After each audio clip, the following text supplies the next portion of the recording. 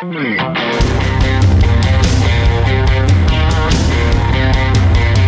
to ContenderCast, a leadership conversation centered on shining a light on bright ideas. And now here's your host, Justin Hahnemann. Thanks for tuning in. Thanks for downloading. It's Justin Hahnemann on the ContenderCast. We're shining a light on bright ideas today. Guys, you guys are going to love the topic on the podcast today. Is Mark Goulston, just an expert in psychiatry and just the way of thinking. Mark, it is so great having you on the podcast. First time on the ContenderCast. Well, I'm so excited. I am. Something, Justin, you talk faster than I think. You got to bring the energy. Come on. I get so excited. I love what we're going to go through today. And it's a tough topic, but I just can't wait to dive into you. For those who don't know Mark, in fact, many of you probably do know Mark. He's been on just about every major news channel, articles, books, like amazing books. We're going to talk about some of those today. But you've authored 6 books here. I mean, maybe even 7 now, right? So I think it's 7. Just Listen was a bestseller. You guys got to check that out. I actually downloaded that one yesterday, and that was back in 2009, I believe. Get out of your own way at work and help others do the same.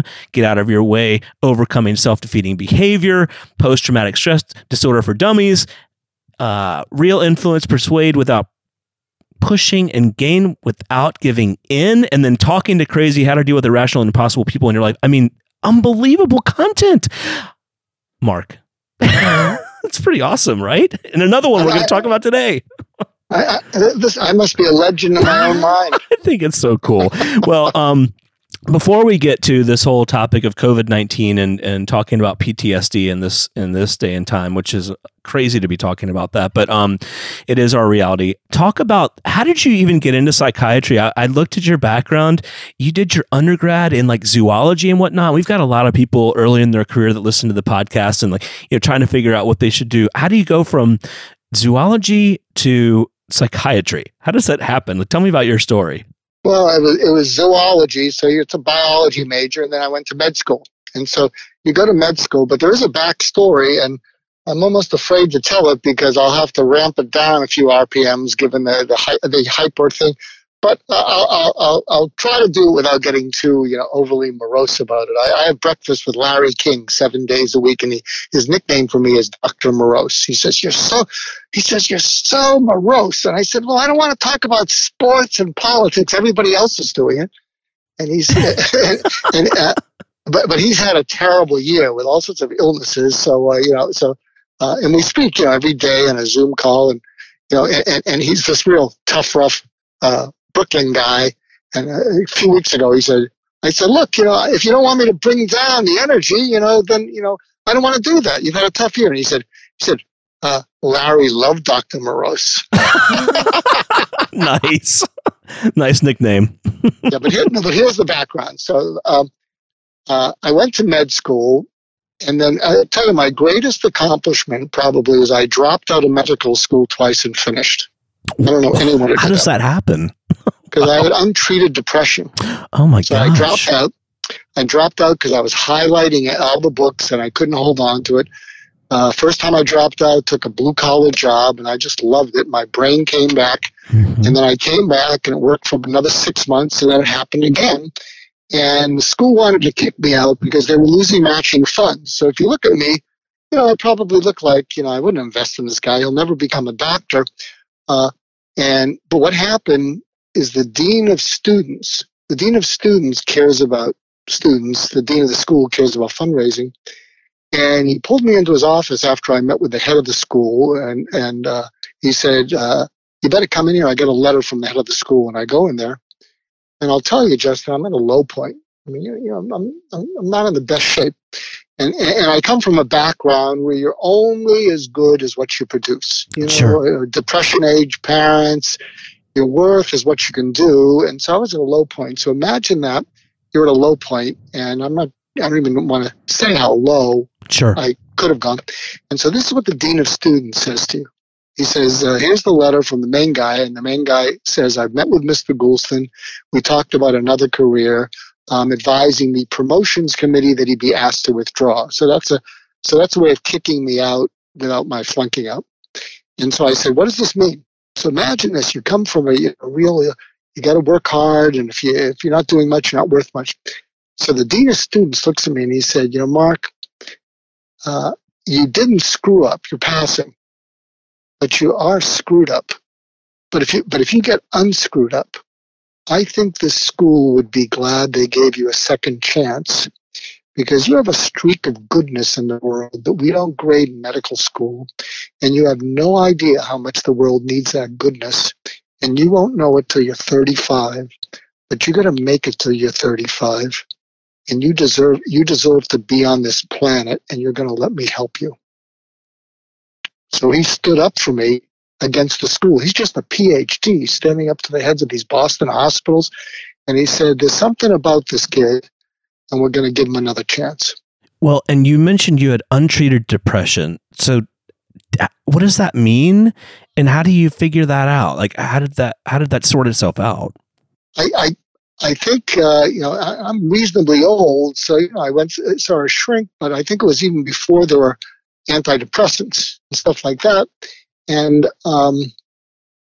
so I think what happened is I just bottomed out. Also, a lot of your entrepreneur listeners will love this. I was a misfit. Most entrepreneurs are misfits. That's true. Most entrepreneurs I know, they have this big crap-eating grin saying, I'm unhirable. I'm unhirable. That's why I'm an entrepreneur. I'm unhirable. Okay. Don't be so proud of it. Okay. Right. Next. So what happened is, when he reached in and went to bat for me, it flipped the switch, because he saw a future for me that I didn't, and he saw value in me that I didn't have to produce. He said, you have this goodness that the world needs. You just don't know. So then I finished med school, became a psychiatrist, and then I was a suicide expert for over 30 years, and none of my patients killed themselves because I did exactly what he did with suicidal patients, is I saw value in them. And then I learned this thing, which went into all my books, is I learned to join people in their hell. So I learned to go into the dark night of the soul with people, and which gets to the PTSD kind of thing, because, see, I think what's going to happen, I hope I'm wrong, but when you watch the first responders, the healthcare workers, when you listen to people who weren't by the bedside of their mom or dad or husband or wife when they died, I think what's going to happen is everybody is just trying to survive now. And there's something that goes on in psychology. When you just got to survive or make it through the game, you suppress everything. You push it down because you don't have the luxury of feeling it. But then when it's safe to feel it, depending on how much you pushed down, it comes back all the way through your psyche. In fact, I wrote PTSD for Dummies, and I've been trying to change the diagnosis to what people live, but I've given up. I'm not going to fight City Hall. I have a book with that title. But here is what PTSD really is. It really is RTA, which stands for re-traumatization avoidance. Re-traumatization avoidance. And what that means is, when you go through an awful trauma, you do everything you can to survive. But after you get through it, when you ask people who've been really traumatized by rape or cancer, awful things, and you look them in the eye and you say, "Oh, you're so strong. How'd you get over that?" And they will look you flat out in your eye to eye, and they'll say, "I never got over it. I got past it." And then you say, "What do you mean?" And they say, "I'm not the same. I'm tentative. I don't put 2 feet into anything. I check everything. I'm just watching, and I don't feel at peace. I have fun. I have no joy. I have little bits of thing, and I'm coping. But I'm not the same." And what you're starting to hear, you're starting to get editorials, "We will not be the same. America You're starting to will hear not that. be the same." And I don't think people understand what that means, though, when they hear that in the nightly news. Well, I think what happens is, it's. I hope I'm wrong. I hope I'm wrong about all this thing. But it's much easier to stop a country than to get it started, because everything has to work in coordination. And so everything was coordinated beforehand. I listened to Governor Cuomo, and he's right. we can't start business until we start all the schools, and we can't start all the schools until such and such, and it's all connected. But if you've ever worked in a big business, or even in your own business, trying to get people to cooperate and collaborate, it's almost impossible. So now we have to do incredible cooperation and collaboration. So I hope I'm wrong, but I think it's going to be a long time. Also, I think there's going to be people that are going to be hungry for contact. Sure. There's going to be a lot of people that are going to be afraid to be, they'll go into a movie theater and someone will cough. Question. Yeah, that's true. So true. So I hope I'm wrong. And here's the key. So I'm pitching a book about really how to prevent or lessen the PTSD that's going to follow the coronavirus. And what it's all about is when you've been traumatized, and you can see this in veterans, you tend to pull away from people. When you're overwhelmed, you pull away because you want to hunker down. And when you pull away, you're prey to your imagination. And your imagination starts running wild because you're not sleeping, you're getting these nightmares, you're getting flashbacks, you're seeing your mom or dad die, that you weren't at the bedside, you're seeing all these awful things. If you're a healthcare worker, you're seeing your head nurse or head doctor who wore garbage bag, got COVID and then died. So all this stuff which you didn't have the luxury of feeling starts to push through, and so you hunker down.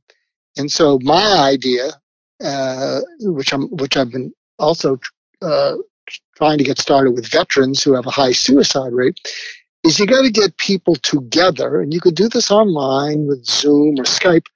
But after we pass this, they need to start sharing the story. So what was the first time as a healthcare worker or whatever you walked in and you said to yourself, I'm in hell? And so you get people sharing that. And what was the first time that you went back to your apartment and you knew you were exhausted, but you couldn't sleep and you had to go back the next day? What was the first time you thought, I think I made a mistake? I think that person who died with the intubation, I think I may have ripped their trachea. So you have people sharing these things that they've just suppressed now, but then as people share, here's what happens. So I'm sort of a passionate about neuroscience. When people share, they get a surge of bonding called oxytocin. It's the bonding hormone. That's what causes young mothers to not want to kill their newborns who are just crying nonstop. And what most people don't know is that oxytocin counteracts high cortisol.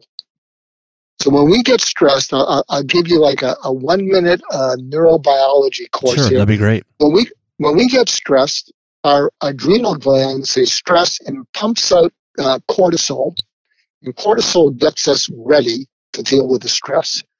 The cortisol then also triggers something inside of our brain, and anyone who's taken a little bit of neuroscience has heard the word amygdala hijack. And what it does, it triggers our emotional brain to hijack the blood flow away from our thinking brain into our survival brain. So an amygdala hijack sees that there's stress, and it shunts the blood into our lower brain to survive. And so that's why we can't think. And then what people don't know is oxytocin counters that. Oxytocin lowers cortisol, calms down the amygdala, which is why, and if you're an entrepreneur and you're in an intimate relationship and you have a partner who says, don't give me advice, don't give me solutions, stop solving everything, just listen. You don't listen. And then what happens is you say to yourself, I am listening, and then your partner's cortisol goes up, your cortisol goes up, you both get amygdala hijacked, and then you say, let's take a time out before we say something we can't take back. Welcome to that world.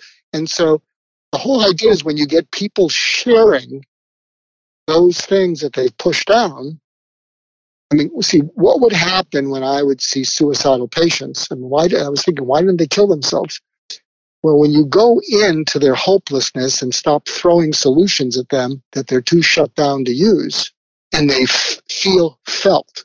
So my book, Just Listen, is about how do you cause people to feel felt. Right. Feeling with felt empathy as well. It's much more different than feeling understood. And I'm going to give you a taste of it that you can use and your listeners should use. And, we're meandering between what the hell does this have to do with being an entrepreneur, leadership, yada, yada, That's yada. wonderful.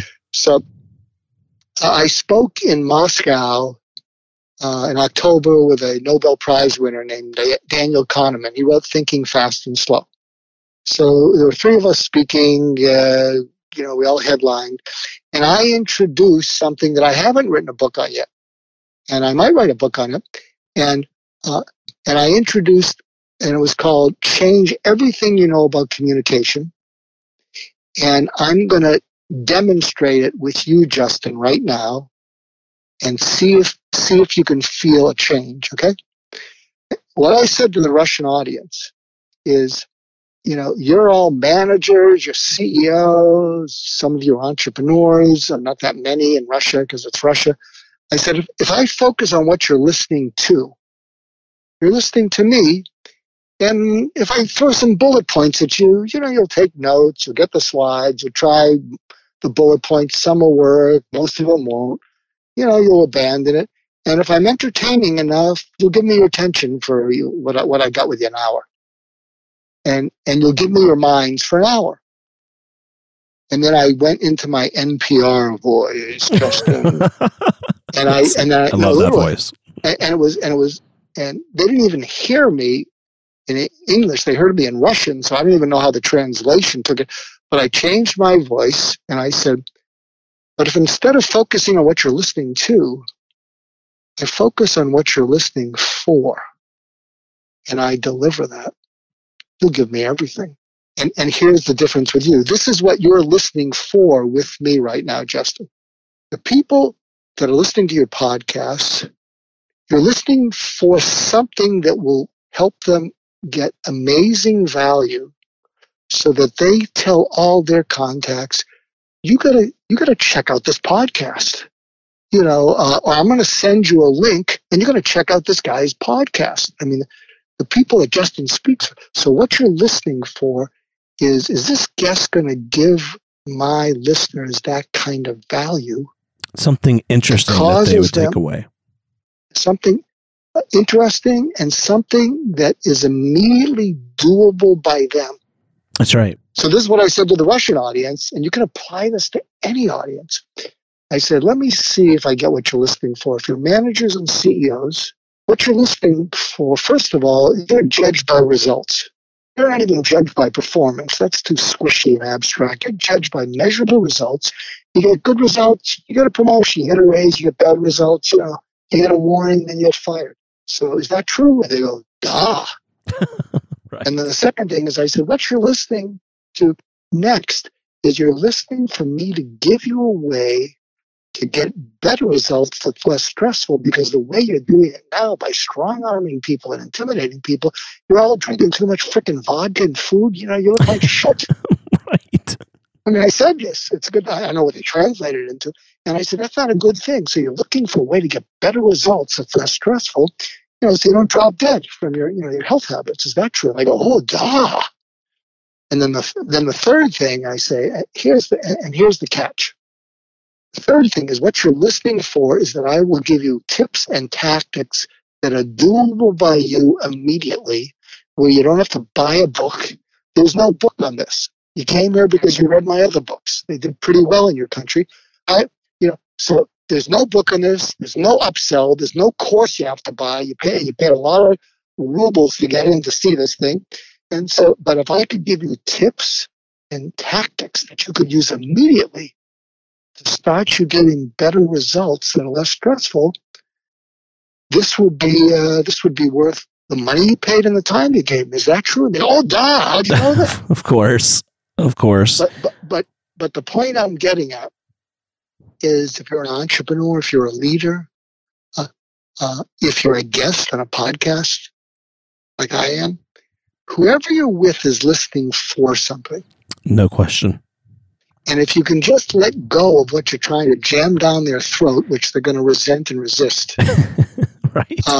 If you can just be curious about what they're listening for, they will lean in. And then the key is this: serve them, don't sell them.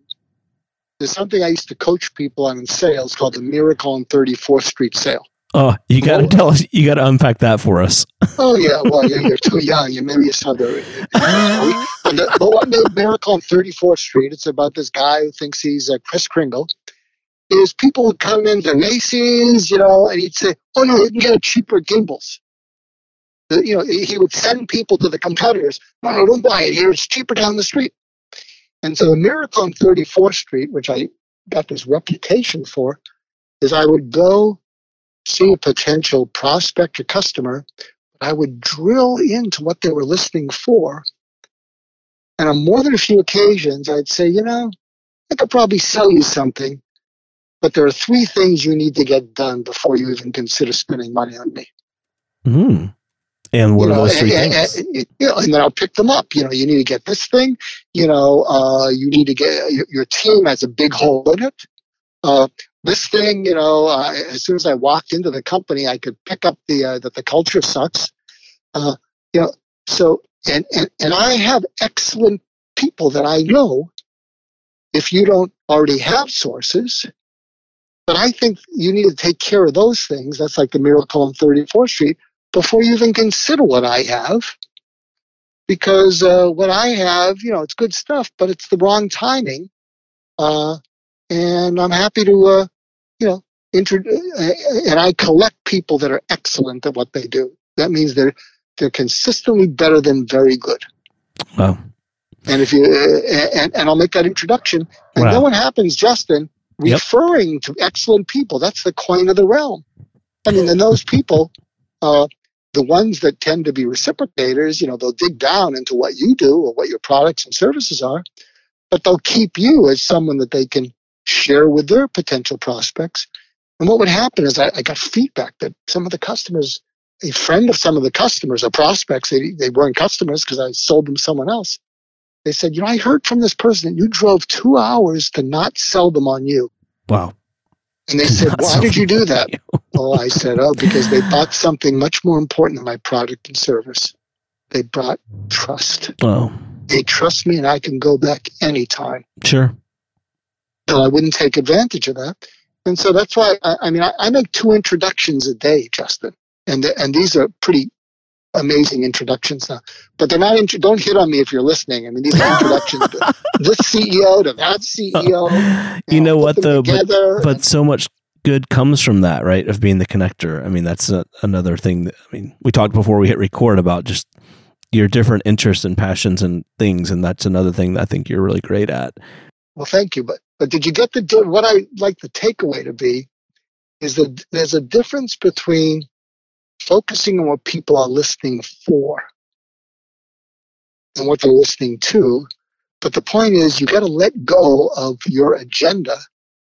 Now, if you're in sales, you got a sales manager who's on your back saying you got to make your numbers.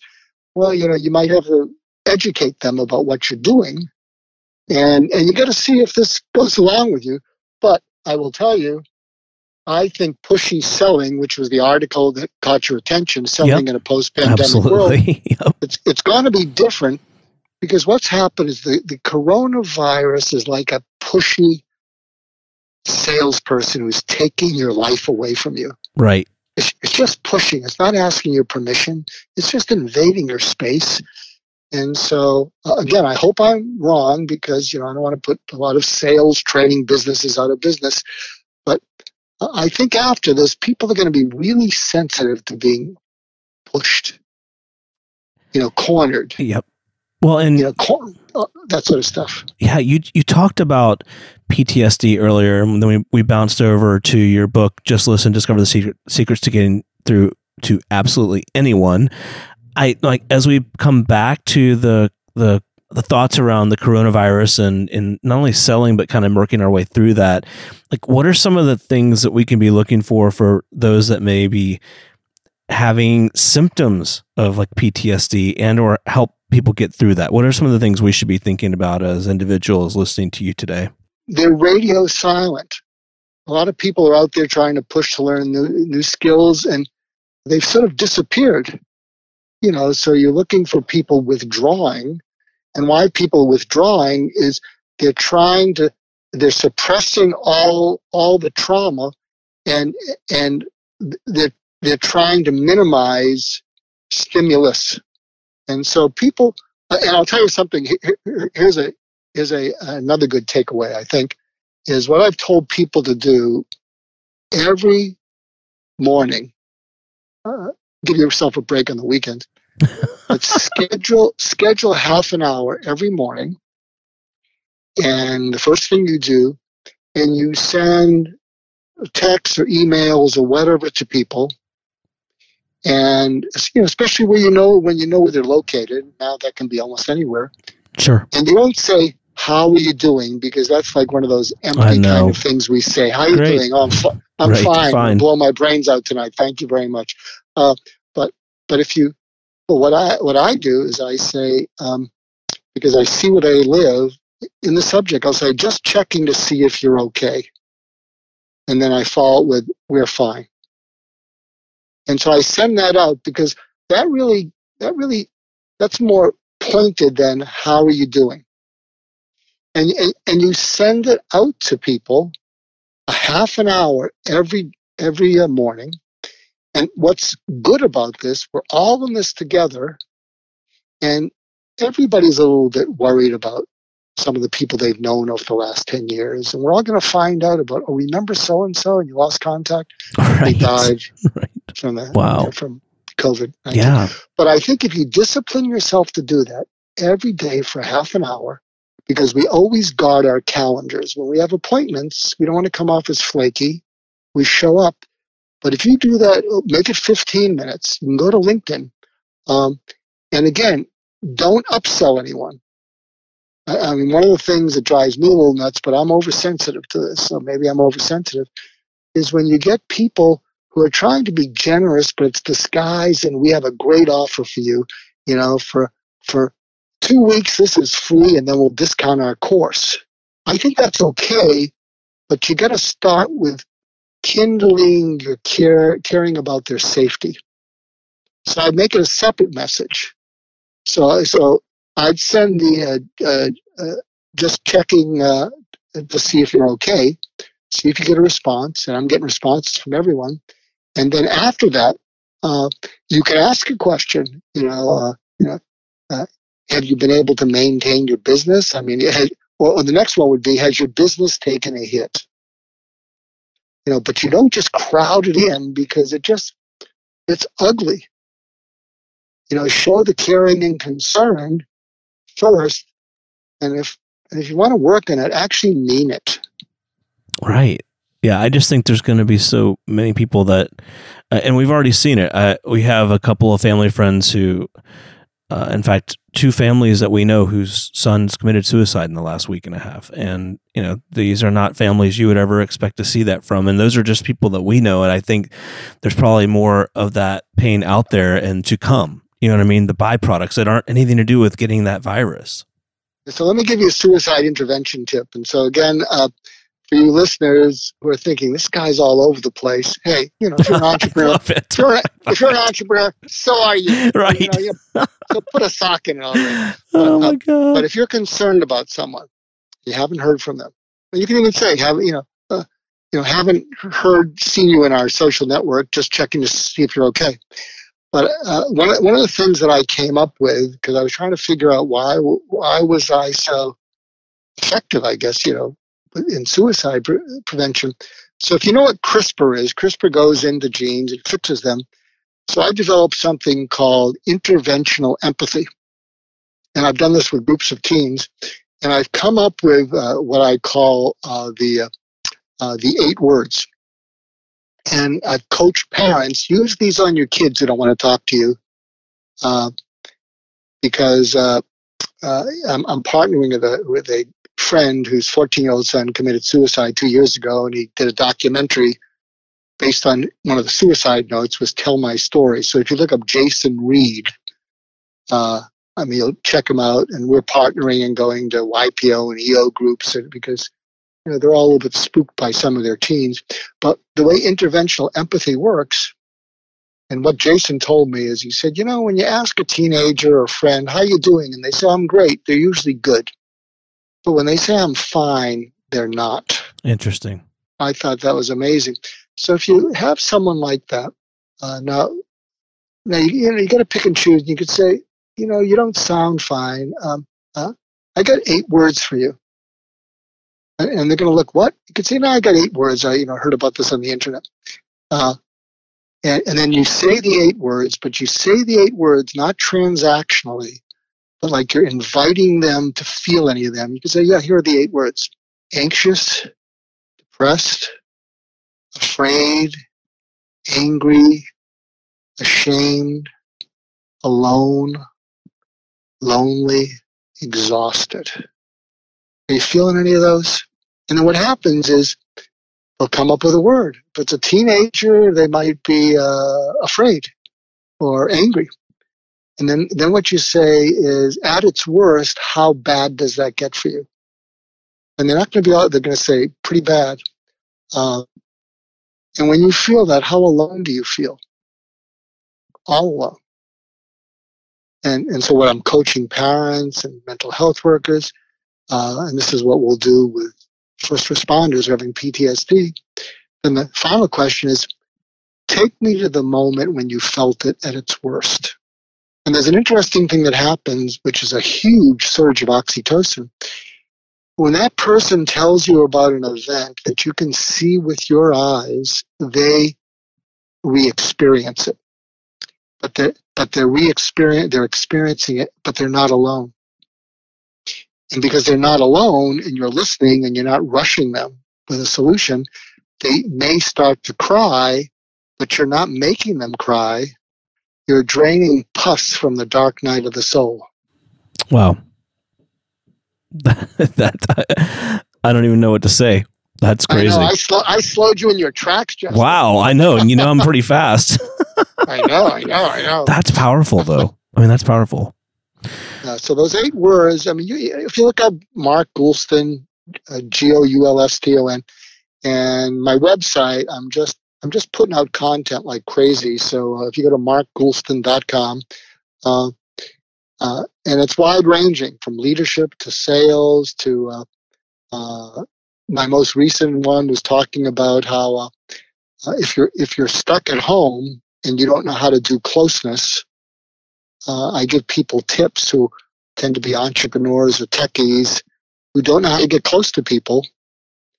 So that's about, this is what you say to the person who loves you, but you drive them crazy because you give them advice when they don't want it. Sounds like you got some of those, right? Justin. I think so. Yeah, I was going to wrap up with, we could go on for hours. If I took each one of your books, that's probably a whole episode in itself. So, man, we've hit so much great content today, Mark, and I really do appreciate you being here on the show. Cher, you mentioned your website. How else can our listeners find you, engage with you, connect with you? Where else can they find your content, et cetera? Well, you mentioned I have a podcast called My Wake Up Call, and it's on iTunes and wherever you hear your podcasts. And I interview influencers about what matters most to them in life, and the wake-up call is getting there. So I've interviewed Larry King, that's awesome, Lear, Doug Conan, Tim Brown from IDEO, and a bunch of notable women, and they're incredibly personal, vulnerable conversations. In fact, 50% of the people have said, "This is the most vulnerable I've ever been in public," and I say, "We don't have to post it." And all of them have said, no, I want to post it. I just never gets brought out. People don't know this about me, and I want them to know this about me. Right. Isn't that a great thing? People just don't have real conversations that often. So I hope people will check out My Wake Up Call and check out markgoulston.com or go to Amazon. I also hope people will, take care of themselves and each other. I love it. Well, I really appreciate you coming on podcast today. I can't wait to have you back on in a couple months. Love to revisit, what's transpired, some of your new content, see where you are with this new book. And again, I just really appreciate you being on. Well, thank you, Justin, a.k.a. Jonathan. That's right. Or Joseph, or Jason, or a bunch of other names people call me. I know. I can't call you Jonathan because I'm going to go to Widowfwit. That's going to be a whole other podcast. God. That's a whole other episode. Thanks, Mark. The Contender Cast is sponsored by Henderson Shapiro Peck. You can download additional Contender Cast episodes directly via the Apple iTunes App Store, the Google Play Store, Spotify, and other preferred podcast platforms. If you would like to be a guest on the Contender Cast, connect with us at contenderbrands.com. This is Brian Benson reminding you that every winner started as a contender.